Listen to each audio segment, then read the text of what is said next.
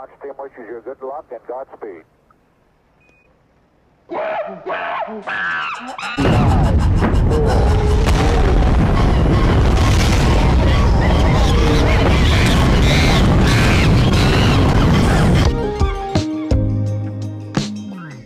Space Monkeys blasting off with Mark and Christoph from Scytale Ventures. Very exciting to have them here and get their perspective on everything that's going on, not only now in the markets, but with Polkadot and the entire ecosystem in general. Guys, welcome to the show. Yeah, thank you. Thank you. We've been following some of your projects on the channel for a few months now.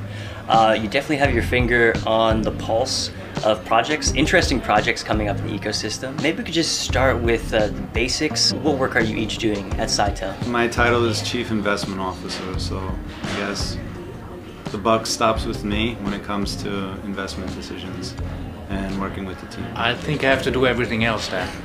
Okay.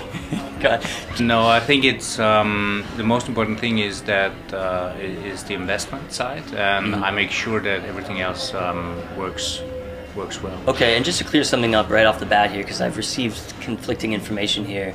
How do you say Scytale? Scytale works. It's Scytale. If you want to use the Greek, which Yeah. is where the word comes from, it's Scytale, and it's a form of ancient cryptography, where there's a baton with parchment around it or a strap of leather, and then you would wind it around, write on it, unwind it, take it across the battlefield, and if the messenger got intercepted, it would be difficult to decipher that.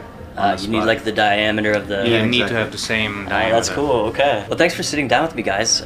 Curious, like, how did you guys get involved in the Polkadot ecosystem, which I think is where the majority of Scytale funds are resting? Sure. You know, one of these random things in life was introduced to a guy named Ed Hesse before he founded Grid Singularity. And I met him in around May, June of 2015. And we became friends. And then in 2016, he left the company where he was. I left the bank where I was. I went to a startup. He created his own startup, and I invested in it. A year later, I approached him if he would want to help with a new fund in the blockchain space. So I'd been approached a few times to launch a crypto hedge fund, you know, to trade back and forth. But having run assets investing in hedge funds, the only reason someone should start a fund is because they have some kind of edge, some kind of reason to do it, rather than the market being hot. And so when the ICO started kicking off in 2017, I saw an opportunity, which I thought was obvious. So I wanted to be in technology, being heavily influenced by Naval Ravikant, and he was on a Tim Ferriss podcast. And he said the only place he wants to be is technology, because that's what's responsible for the improvement of the human condition. So global GDP was more or less the same for thousands of years with agrarian economic system, and then technology came and then started ticking up the quality of life, and faster technology kept improving, and the quality of life started improving very quickly. And so putting those things together, knowing Ed, seeing that he had some information about what was happening with the teams, with ICOs, and the idea that if you could access early and have a way to vet which ones were good and which ones were just like stories with no background, that would be something that would be an excellent value proposition. So we worked together in the bank for 8 years or so. I ended up 12 years altogether there, and I think Christoph was slightly longer amount of time. Yeah, like around 100 years in the bank. So. Okay, looking very good. Yeah, no, but now it's deteriorating, because 1 year in crypto is like 7 years in real life. Right, as we all know. Yeah. Especially after today. Right? Okay, so that's an interesting story. You're talking about you started a hedge fund because you had this friend Ed Hesse. So I didn't want to do a hedge fund because that involved trading, and I didn't see any edge that I could bring. And I had invested in hedge funds for 20 years prior, and the only long-term successful funds were funds that actually made investments over medium term with some sort of investment thesis. And trading was not it. You know, there's some trades. Sometimes you have a good run, and sometimes you have a bad run. But it was very difficult to replicate, even the CTAs, which is like better than human trading, algorithmic trading. And so the idea, if we could access good teams early before they had a token, before it was listed, then we would have a very good chance to deliver value for investors. And my network were traditional investors who would not touch this stuff on their own or natively. So if we could create a vehicle, a fund vehicle for them, then I thought it would be very interesting for them to be on the cutting edge of technology. Incredible. Wasn't exactly right, because No. it was hard to raise money for the first fund. What was hard about it? Was it because it was so... Yeah, well, my avant-garde? network, mostly hedge fund managers, pretty wealthy, but also very smart. And so not that easy to convince them to invest in an unproven asset class Sure. with an unproven asset manager, because I hadn't done it before. But it ended up being successful. It was okay. Okay. And so I approached Ed, and he said, yeah, I'm happy to do it. Let me see which friends I get. And he has 5 or 6 people. And 2 of them said yes. One was Aaron Buchanan, who was the original Chief Operating Officer of the Ethereum Foundation. And the other is Gavin Wood, who was the original Chief Technology Officer of Ethereum. At that time, Polkadot didn't exist. Right. It was before he founded Polkadot. And we started. I think there was, in my opinion, a really big advantage that we saw a lot during our career. Yeah, so we saw 2007, 2008, and I think that helps a lot, and that's, I think, why we were super cautious in not only in investing but also the money we raised. We didn't try to maximize the assets under management, but we hopefully can do this for a few more years, and in the end, the only thing what matters is what you return to your investors. That's the only marketing you need in the asset management industry. We have a big alignment of interests, so management is heavily invested in the fund ourselves. We only get a performance fee when the investor makes money. So I think that's important. Yeah. So it sounds like it's like a pretty conservative bank with well-aligned incentives. It's a super conservative. It's a savings bank. You know. Right. It was founded on the 4th of October, 1819. I don't know if you have been around that long. 1819. Yeah. 1819. Okay, wow. Mark just said that it was difficult for him to convince his really smart friends to jump into the crypto game. Well, how did he get you on board here? And what did you think about the idea when he first presented it to you? Mark and myself stayed in contact over all those years, yeah. So it's not that we didn't see each other for 10 years and then he all of a sudden says, hey, I'm doing this blockchain thing, just come along. And said, hey, that sounds good. So being in the bank, so I was in the bank for about 30 years, which is, you know, probably longer than a lot of the players in the crypto industry are. And I think I would not have done it for anyone else, because the thing is, like, our investors trust us, I trust Mark, and so it's not like if I get approached by the 25-year-old crypto billionaire and said, hey, can you help me doing that? Yeah. So I definitely would not have done that. So that was one of the reasons, and the other reason was also I have a 15-year-old son, and the thing is, when I go forward 10 years and he will say, when he's 25, say, hey, didn't you have a chance to be involved in the blockchain space? Yeah. And I would have needed to answer, yeah, 10 years ago a friend of mine approached me if I want to build up something with him, and but I said no, because I decided to retire in the bank. And I think no one knows how it's going to pan out, but something is happening, and it's great to be involved in it. Yeah. Yeah. So. But the real story is I was asking Christoph for a few years if he wanted to join. And then finally, you could tell the story better than I can. Yeah, so basically, you know, it's always about timing. But then in, I think it was November 2020, Mark knocked on my door in Vienna. He had a very nice bottle of rum in his hand, and because I sometimes drink a sip of rum as well, and then he said, okay, tonight we're gonna drink the bottle. We didn't finish the bottle. We didn't finish the bottle. And tonight you're gonna sign. So we didn't sign anything. But we shook hands. We shook hands. Okay. And Yeah, so that was the... He really had his way with you that night. And then what was it like when the market started coming down, like this is your first fund? That was a disaster. Yeah, was it a disaster? What? How did it feel then? Same as now. It doesn't change. This is not nearly as bad. Because we had fully invested the money and we had a small buffer, and I was really close with one of the employees at Ocean Protocol. Okay. And I don't know if you know the story of Ocean Protocol. 24 cents was the private sale, and then they ICO'd at 20 cents, but it didn't sell out. Oh. And then they had an IEO at 11 cents, and the team displayed a lot of integrity and fair play, but because for the private investors, they increased their number of tokens, so they got the same price. They didn't have to do that, and it was really cool that they did, and it showed that these were people that were trustworthy. Right. And then they had this IEO, which immediately tanked because it was a problem within the team, not the founding team, but part of the other team, parts of the team that were there. It looked like it was under distress. Yeah. So I tried to figure out as best as I could what was going on, and you know, Trent McConaughey, Bruce Pond, are amazing visionaries, but the rest of the team was maybe not as strong.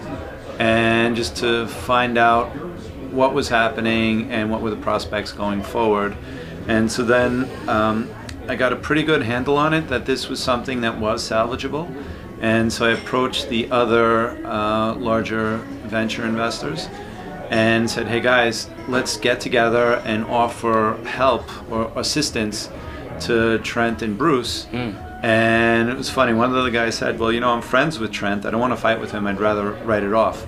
I said, no. There's no chance we're gonna fight with anybody because we have tokens. We don't have like these rights. We're not gonna sue anybody. The idea is to offer, you know, collaboration. But to be able to offer that, we need some more transparency. We need some accountability and maybe some oversight. And the other guys said yes, and said, well, we'll see what they say. But if they say yes, we'll do it. And so then I approached them, Trent and Bruce, and they said, yeah, you know, happy to have you helping us. And we formed something called the Ocean Council. And so I kind of rolled up my sleeves and said, whatever I can do to help, I'm going to do it. So we helped them with market making. My background was on financial markets, and Ocean Protocol is all about data. And one of the biggest data markets is financial markets data. And so I brought them to consumers of data to see how that would be with Ocean Protocol. And the token at that time, I think, hit a low of 1.9 cents. And so we bought more for the fund, and as it turned out, that ended up being transformational for the fund and then also for the team, because it's not our merit that they did well, but we certainly assisted them at a tough time. Wow. And so from that we went to Energy Web, and I went to Amsterdam, and I met Walter Koch, who was the new CEO there, and just because I hadn't known him and I knew the previous CEO, and this time the Energy Web token was around 11 cents, and they needed to raise money. So there's a chance that the foundation could run out of money, which would be very bad for the whole protocol. Right. And we got to know each other and sort of clicked. And then we started working with them, trying to get the word out on the token, because it stayed corporate, conservative industry, which is energy and utilities. They aren't marketing. It's a crypto token and it's a crypto system, but it's not a hype thing. Right. Word got out. People heard about it and said, "Wow, this is, you know, decarbonizing world energy grids. This is something that's good for the world. Yeah. We can get behind this." And by getting the word out and then working with the team, you know, helping them with, you know, PR team that is still working with them and some other things. And then, you know, our background in financial markets, working with some of the token holders who didn't know how to deal with the token, like some utilities. And we were talking to them, so you can think about it this way and maybe hold it that way. And then if you wanted to, you know, maybe liquidate some, here is a kind of process you could follow, which would, be good for the whole ecosystem and also good for you, and it worked out. And the token, was quickly at $3 and above, which was more for them to be break even.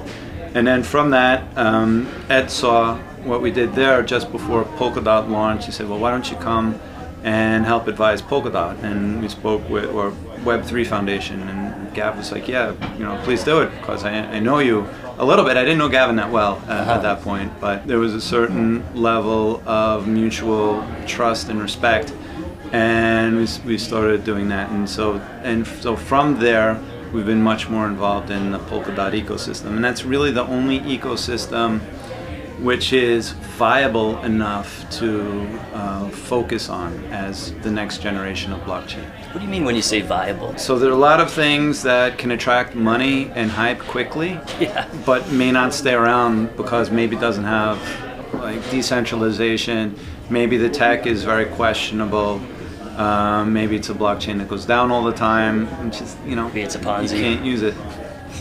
Yeah. Maybe. You guys have your fingers on other ecosystems outside Polkadot right now? Yeah, of course. Yeah. And so, we have this fund, we've raised it, we've only deployed about 40% of the capital, so we have another 60% to deploy.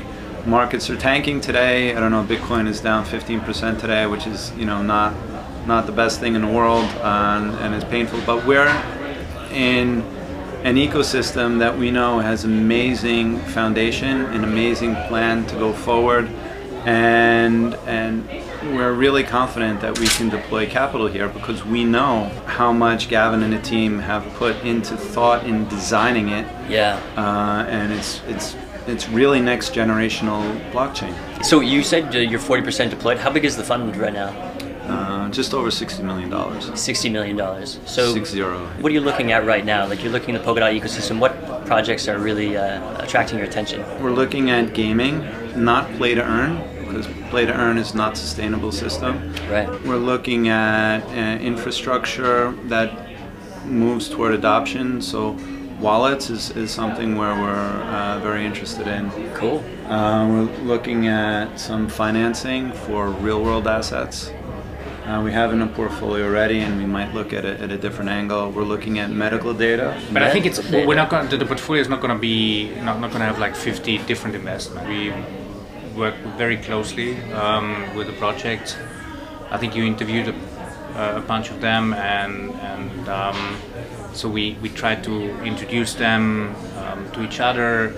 Find synergies, but you can only do this with a certain amount of projects. So we're not afraid to take bigger positions, because in the end, the work we put in is the same as if you build a 5% position or if you build a 50 basis points position. Yeah. If we are convinced of something, we're not afraid to put real money to work. So we hopefully have a higher hit ratio. But of course, it's much more work. It's frustrating for the team sometimes because they put a lot of work into the analysis. We go very deep with each project. We start with a business analysis. Is the project viable? If it's viable, then we go into a technical due diligence and we go very, very deep in there. And then usually Mark is negotiating a very good price for us, and then we put the money to work or not. Yeah. So Ed, Gavin, and Aaron are still advisors. Yeah. And so we should have a monthly call. Doesn't always happen every month. Okay. But and in the first fund, it was in person. We just had dinner or beer every month in Berlin, and it worked. Then COVID happened, and then we stopped doing the in-person, and now people are kind of scattered around. When you talk to these guys, what do you think they all have in common? Well, I think the beauty is that it's all different.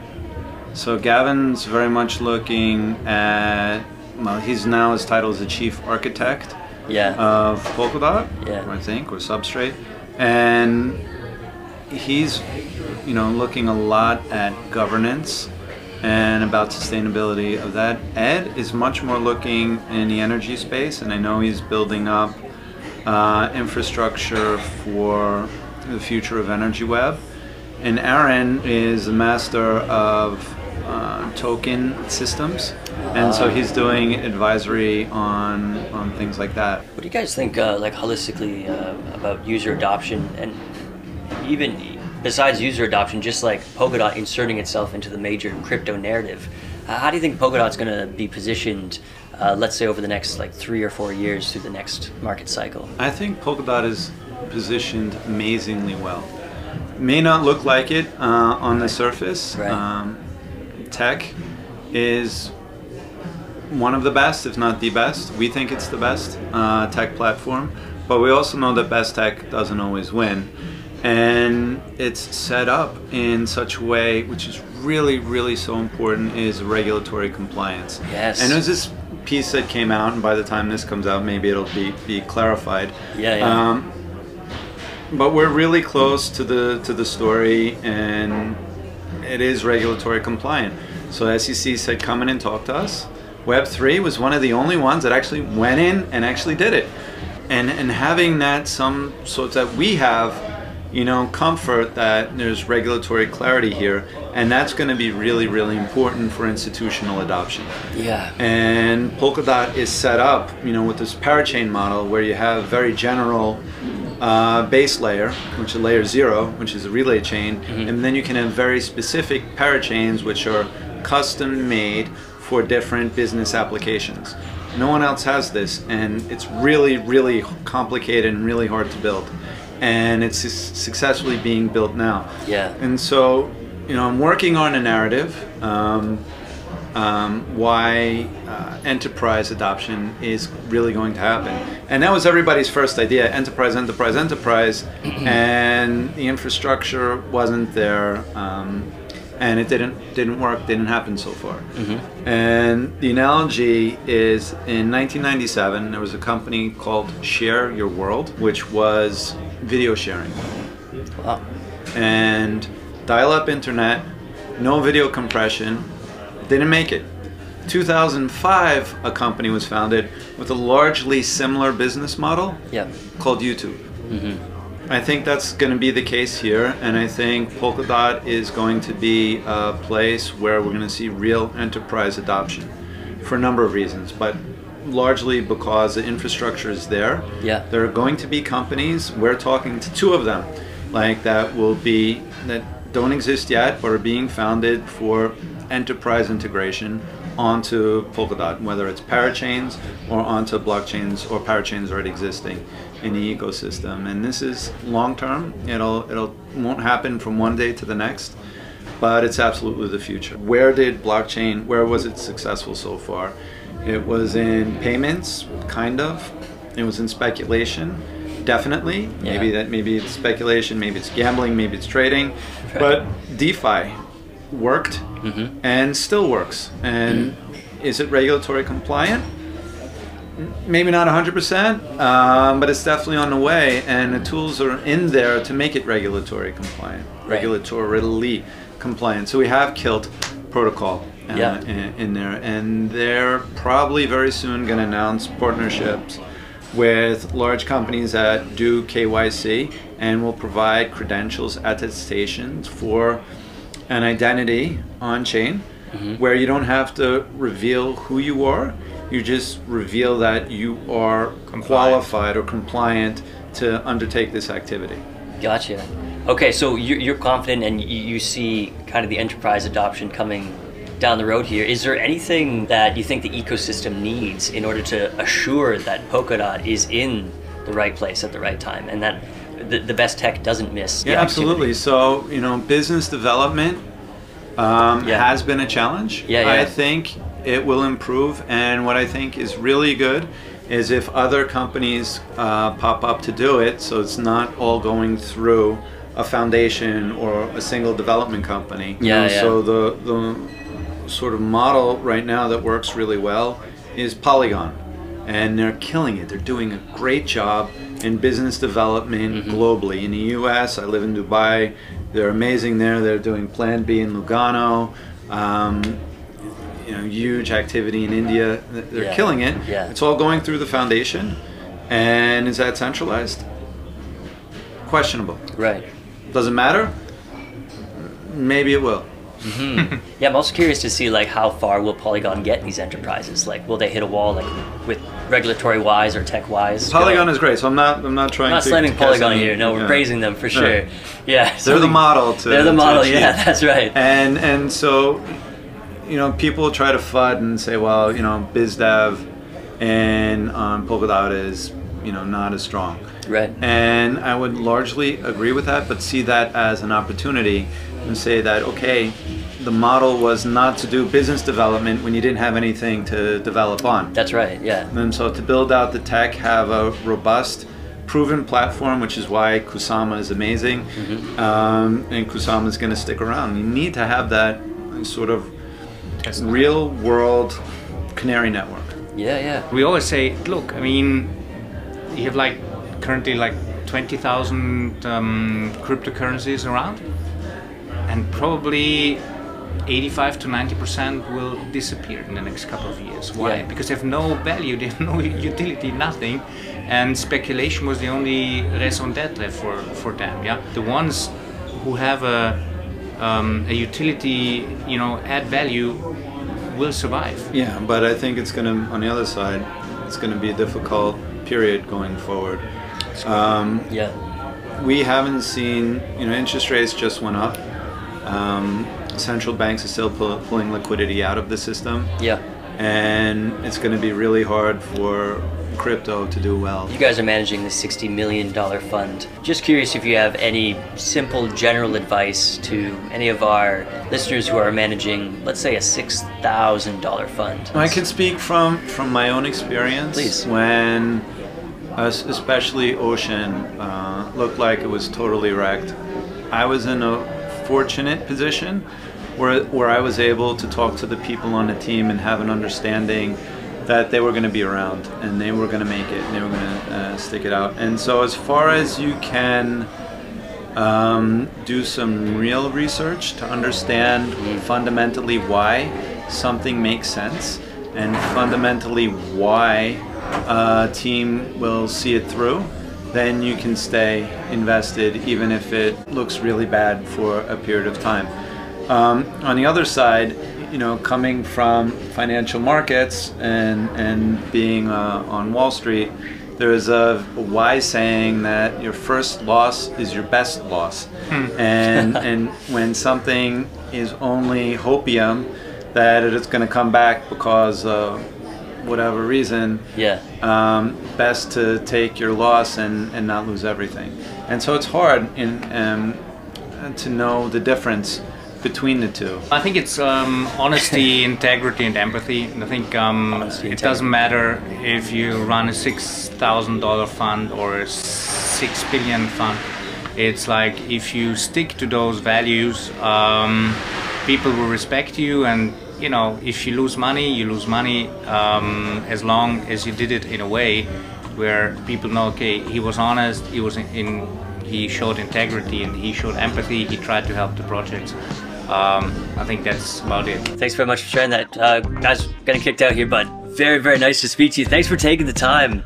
Thank you. I hope we get to talk again soon, and wish you all the best with... Yeah, we will. You have to come to Lisbon. Sure. Well, come the weekend before. There's going to be some cool stuff. Hell yeah. Get an inside or fly on the wall. Sounds good, buddy. Thanks a lot, eh? Good stuff.